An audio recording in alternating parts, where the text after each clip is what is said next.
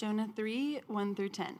Then the word of the Lord came to Jonah the second time, saying, Arise, go to Nineveh, that great city, and call out against it the message I tell you.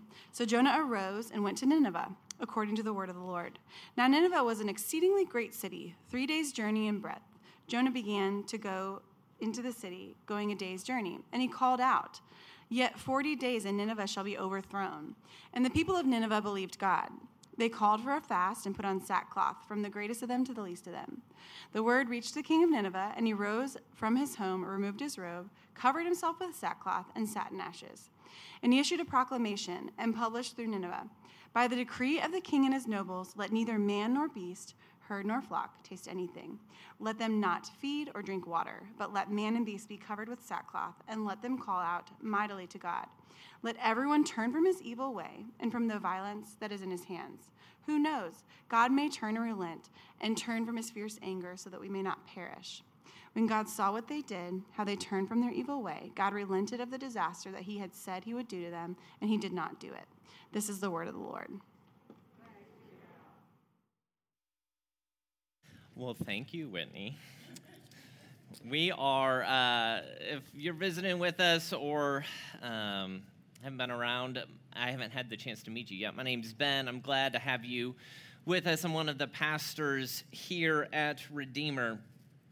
And hopefully everyone has stayed warm and gotten your electricity and internet back in service.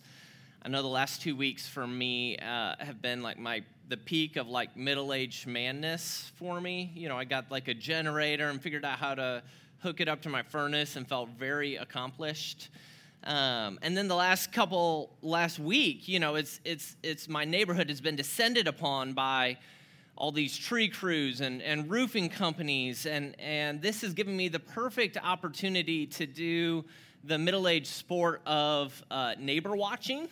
It's kind of like people watching, but you're watching, like, what are they doing to their house? Like, what work are they getting done to their house? You know, you're like, are those architectural shingles that they're putting up there? That looks pretty good.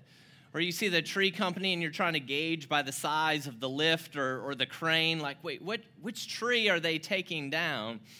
Because somehow in my brain I think, the work that these people are doing to their house, like somehow that benefits me, or that affects me, or that changes the way that I take care of my own house. I know this is a very like middle-aged man illustration. For those of you who are younger, I'm sorry.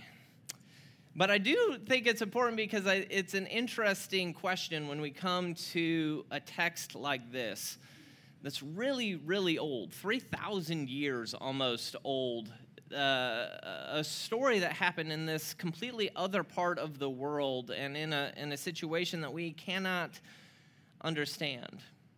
And yet the story of Jonah, if you've been with us over the last several weeks, is a story in which we get to peek over the fence, if you would, of time and space and see what is the work that God is doing in this city, Nineveh. It's a very different city than the one that we live in, and it's a very different moment in time in history. But there's something about looking at what God is doing, looking at the work that he is doing in that time and place that can help us understand what he's doing in our time and place. And so I invite you here this morning as we take a look at this to look over the fence and to see this neighbor city of Nineveh from the 8th century BC. And what is it that God is doing specifically? What is the work that God is doing? Because if, like, the tree that our neighbor takes down has some impact on the way we go about our life, how much more does the story of what the God of the universe does in this city affect us? So pretty simple. I just want to take a look at two different things. One is when we look over the fence of what God is doing in the world, what is the work? What is it that characterizes his engagement with this city of Nineveh? And then the second question is kind of our response. How is it that when we see what he's doing there in Nineveh, how does that change how we perceive or think about God's work in our life? So first, I want to take a look at just what is God's plan here in the city of Nineveh. Obviously, we see this great moment of repentance, right? These people change in some drastic and significant ways, right? It says all this weird stuff about sackcloth and ashes and edicts from the king. But what is it that God is trying to work at in this story? And the first thing, if you're trying to answer that question, is you have to look at where does it end, right? What is the problem that God is trying to solve? And you remember right from the beginning of the book, in chapter 1, verse 2, God says to Jonah, "Arise and go to Nineveh, that great city, and call out against it, for their evil has come in front of me." At the time, Matt mentioned to us this quote that was trying to help us in our day and age picture what it is that this nation of Assyria and its capital city Nineveh was like in the world. And one commentator says, it's like if you took the brutality and the violence of ISIS and you matched it with this superpower the global military might of the United States, right? And you bred those things together, you would have an unparalleled opportunity for violence and evil and destruction in God's world. And in fact, that's exactly what God sees. Because when we're looking at what is God after when he comes to Nineveh, we see what is the linchpin. God says, when God saw what they did. Well, what did they do? Look at the words of the king. He says, let everyone turn from his evil way and from the violence that is in his hands. Sorry, I lost my place. The violence. God, when he looks at the nation state of the nation of Assyria, looks at the city of Nineveh, what he sees is a city in which it is not operating according to the plan that he has for the human race. What he sees is a city where violence and strength rule, and those who are poor and those who are weak, those who are of the wrong class or the wrong gender or the wrong nationality are pushed and beaten and afflicted at every turn. He sees a world that is filled with bloodshed, lies, and plunder, to quote another Old Testament prophet when he looked at this city. And God says, that has to come to an end. And so when we're looking at the fence, we're saying, God, what are you doing? What is the work that you're doing over there? The first thing we say is his goal, his engagement with Nineveh seems to be based at least partly on the ending of the violence, the protection of the weak. And so God, through his prophet Jonah, inserts himself right in the middle of between the bully and his accused.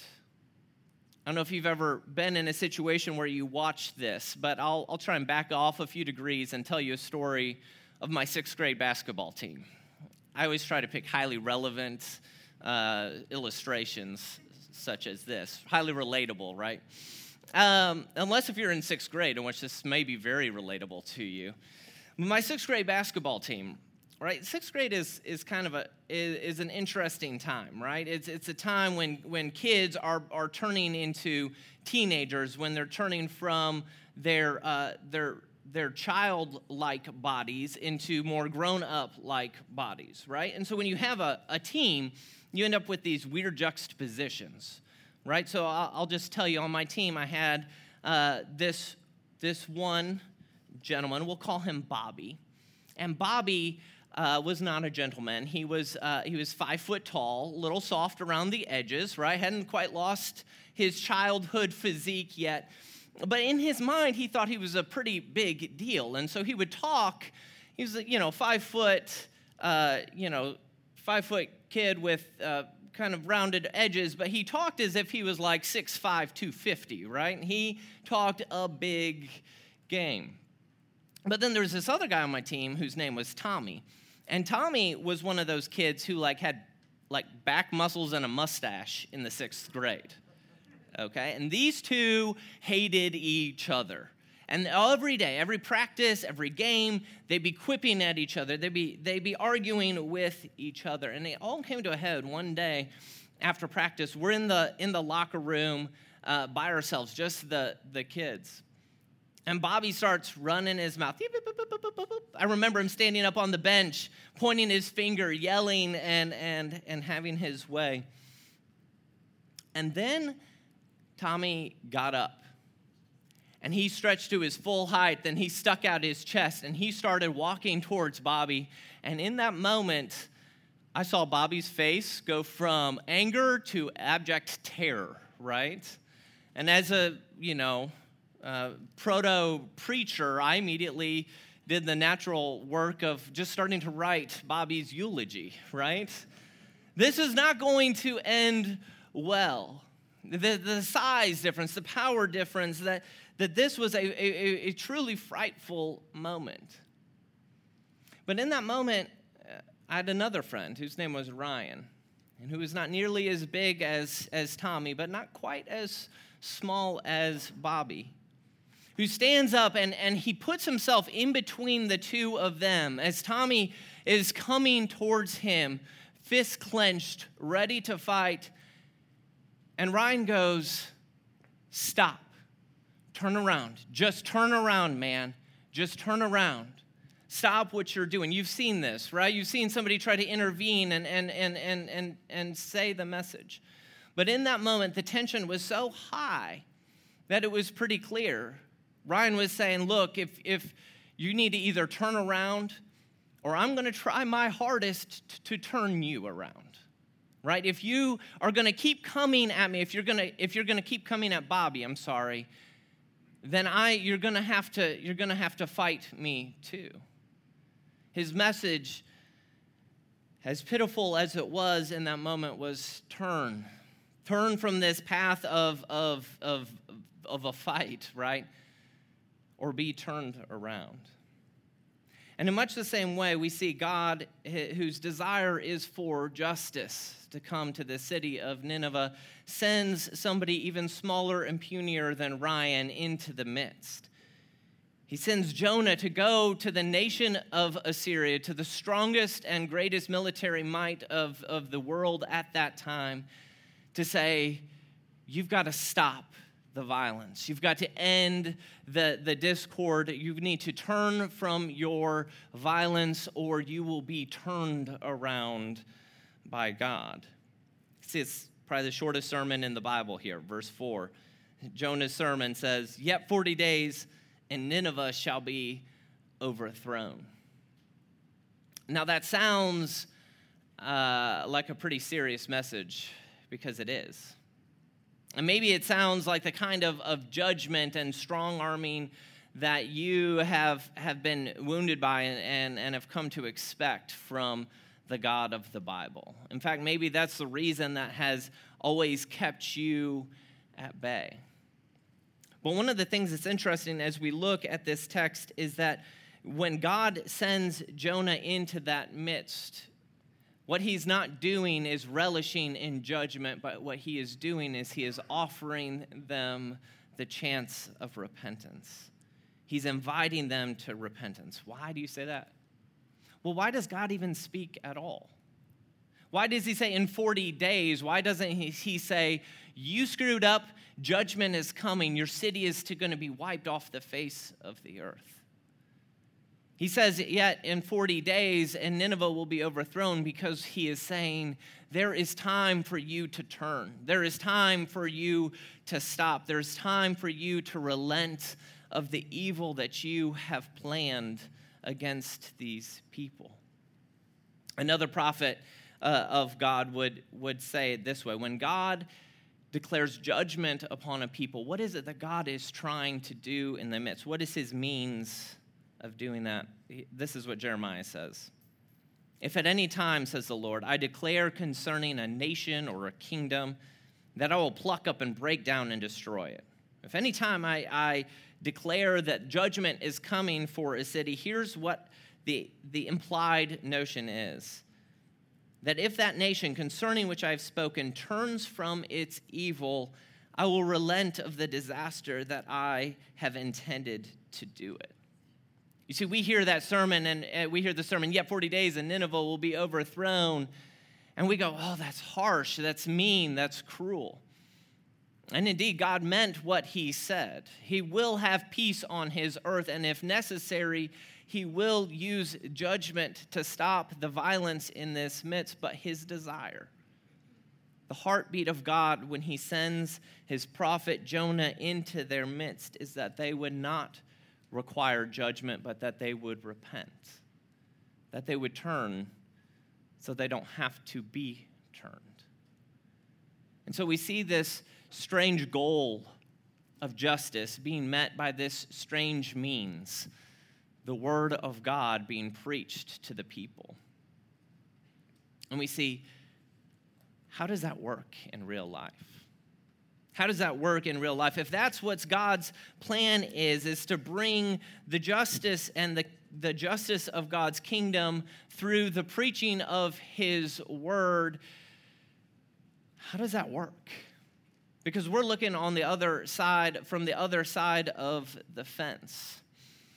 This last week, one of the neighbor watching episodes I got to have was a neighbor had this tree crew coming out and to take down this just gargantuan limb that was hanging over their neighbor's house after the storm. And they've got this bucket that's like not probably close enough to the tree, and they got this guy like leaning out of his bucket trying to cut this limb with a pole saw. And down below, they have these guys holding the ropes, right? They're supposed to control how this gargantuan tree limb is supposed to fall. And I'm standing there with, my posse of middle-aged neighborhood men, right, watching this befall. And you look down at the ground and you see this beautiful gazebo and this little like glass greenhouse sort of thing that they have in their backyard. And you're going, I don't think this is going to end well, right? And they cut the limb loose, and the guys holding the rope are like getting pulled forward, and they can't control this rope, and someone else from the tree crew has to run, and there's 3 guys trying to pull on this rope to drop this limb in the right way. And you go, how could this possibly navigate disaster? How does this end well? And I think if we look at our lives soberly, when we are watching over the fence of the work that's happening by God, the work God is doing in the nation of Nineveh, we're going, God, and we don't say this out loud, but God, I don't think that works that way. Right? Either you think, God, I don't think that preaching about judgment is going to help bring about the end of violence. I don't think talking about your desire for a flourishing humanity is going to lead to the kind of real life, boots on the ground change that will make life better for the poor and the vulnerable. Or we look across the fence and we go, okay, all this talk about social reform and change, it makes me uneasy. What's most important is that we just focus on our job of preaching the word and let the chips fall where they may. Let judgment fall where it needs to come. There's only so much we can do. But when God shows us the work he's doing in Nineveh, he intends to show us that maybe there's something in us that's a little out of place. And so I want to take a minute and just look at those 2 different dispositions that I think exist in the church, and I think probably exist in your life as they do in mine. Now, first of those is that there is a option in our church, the way that we think about Christianity, the way that we think about God's work in the world, where we think there can be the word of God going out, but not the justice and the peace that God promises to bring. We think we can separate those 2, and that really our job is just to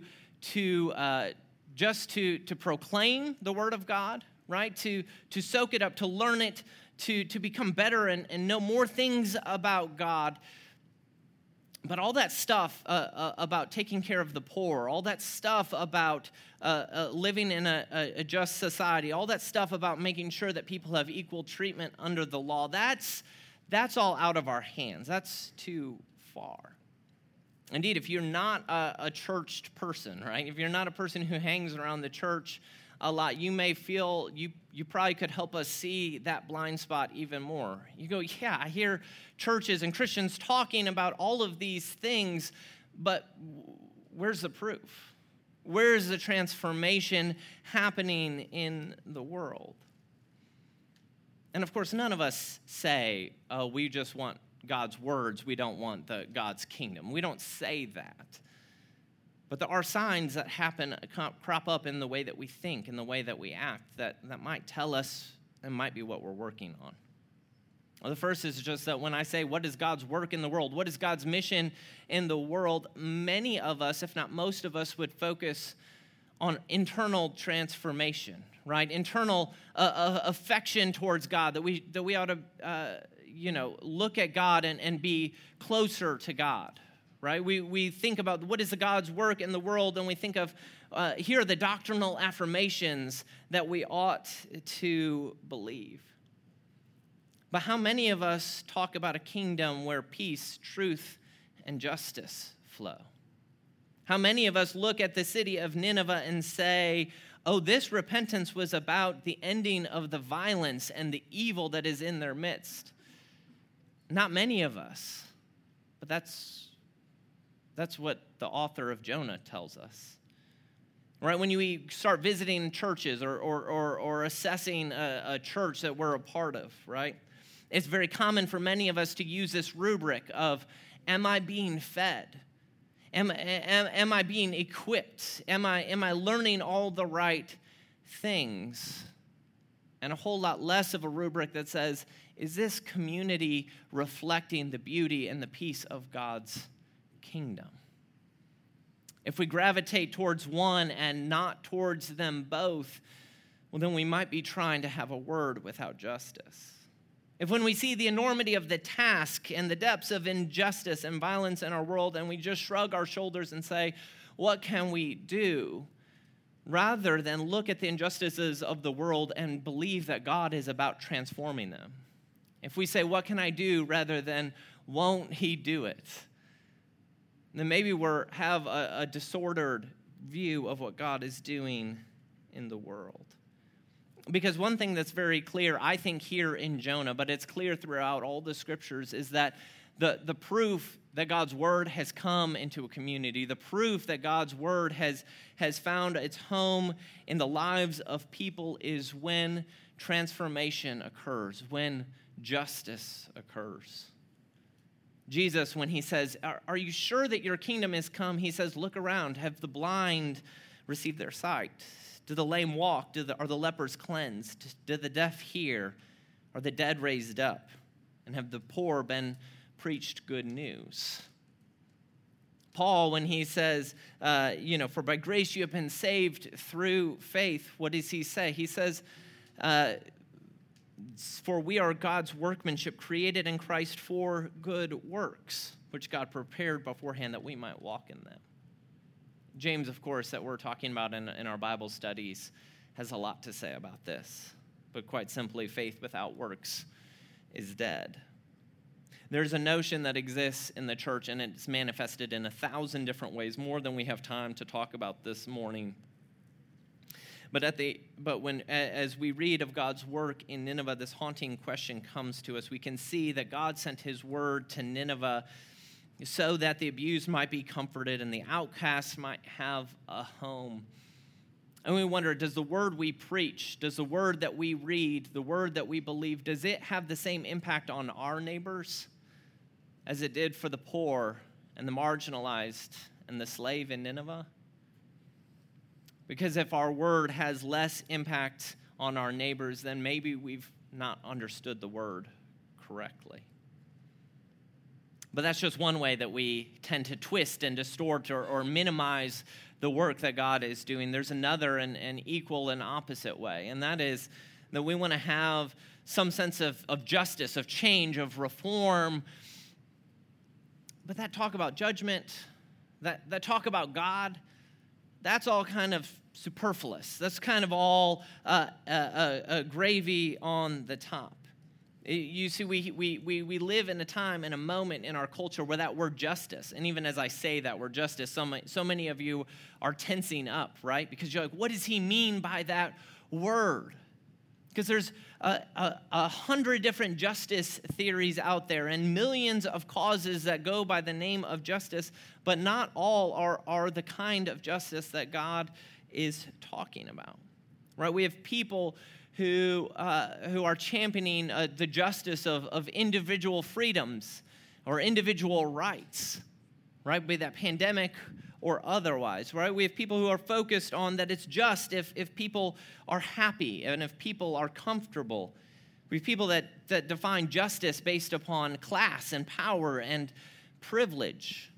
And all those categories have some little piece of truth in the way that God talks about justice, but they're not biblical justice if they don't come from the Word of God. See, there's a temptation in all of us to jump on the bandwagon, to feel like we are part of the crowd, to think that we are part of change in the world because we can jump on and latch on to these various views of justice. But justice for the Ninevites comes because it was spoken by God.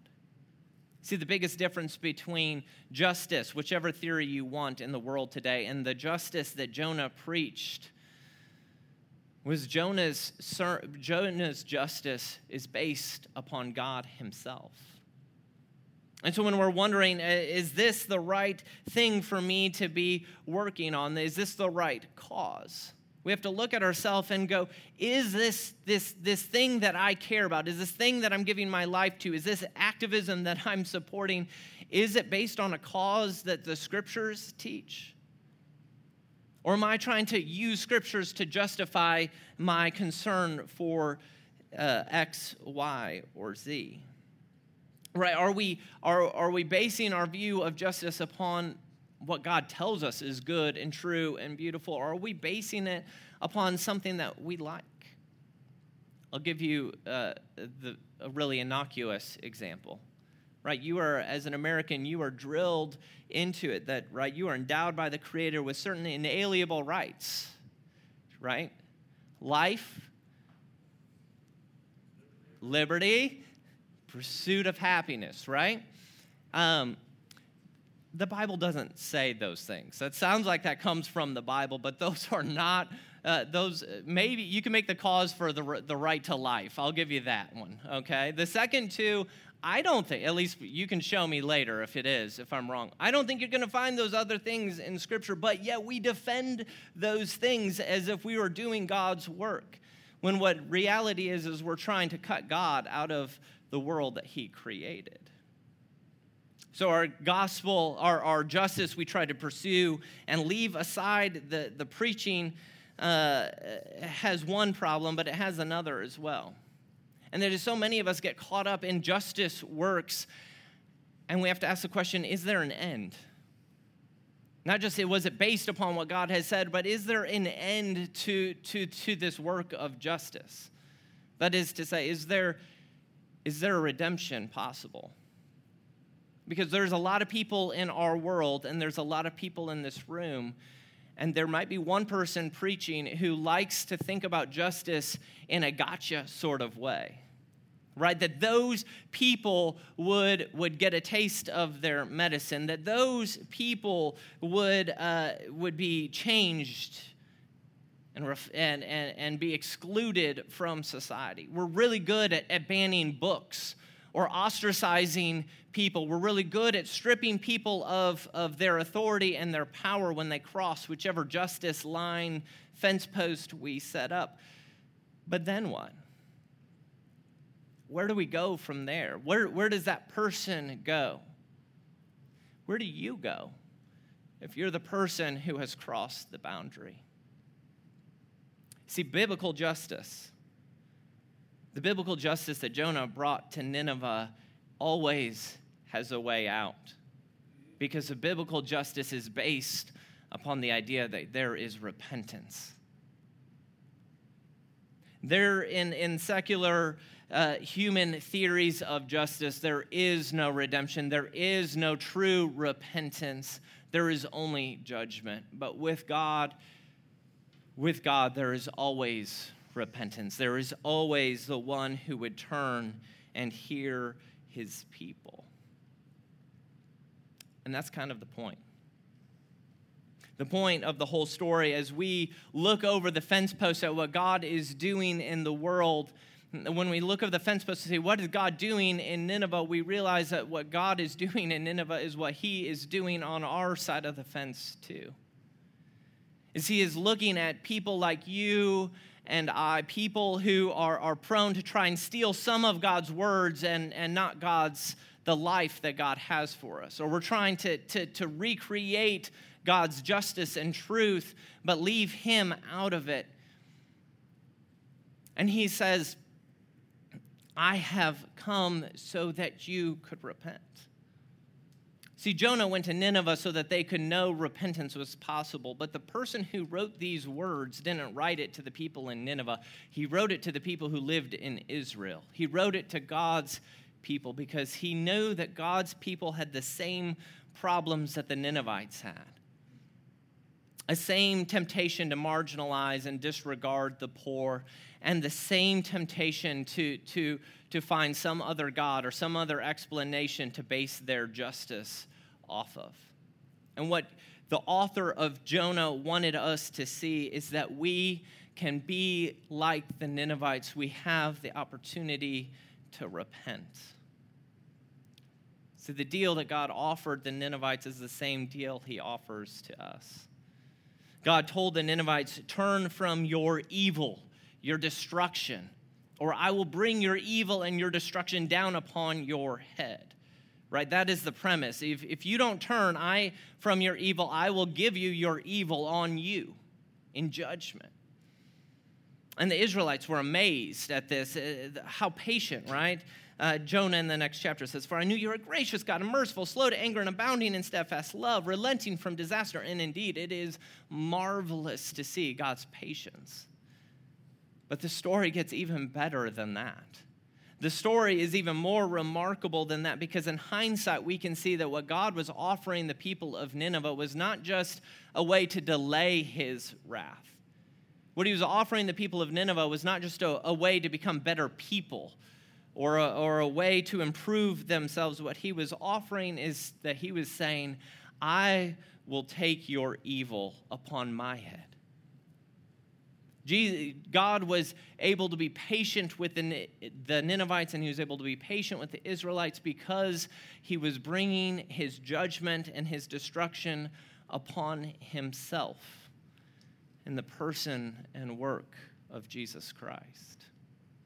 Because the story of the Bible tells us that God did not stay above. He did not just send prophets, but that in the finality of time, in the fullness of time, he sent his son to be born of a woman and to live life on our earth. And keeping the righteous requirements of the law, he would have the judgment that we have brought, the evil that we have brought into the world, poured upon his head at the cross. Because it is in him that we can have freedom from our evil, and it is in him that we can have freedom from the destruction that we have brought. And even as I'm preaching here this morning, we have the opportunity to repent. To repent, perhaps for some of us, from the way that we twist and abuse God's word to make it internal and private when God meant it to be external and explosive in his world of kindness and justice and mercy. And some of us need to repent of the ways that we have grappled on to justice theories and justice causes that have nothing to do with the scriptures because they make us feel better or make us feel justified. And some of you are as mixed up and confused and broken as me, and you have to repent for both of them. But because of the one who hung upon the tree, we can turn. We can repent and find true freedom. and we can find true justice because there is one who has taken our evil and who has taken our destruction upon himself. That is our invitation this morning and every morning. Pray with me. God, we are a people who need your truth and your work in our life. We are a people who need your forgiveness, and we are a people who need to be turned around because we get everything backwards and sideways and all over the place. But God, you sent your prophet to proclaim the good news that repentance is possible, that your kingdom is coming so that we could hear it as well. God, give us ears to hear and hearts transformed by your goodness. Pray this in Jesus' name. Amen.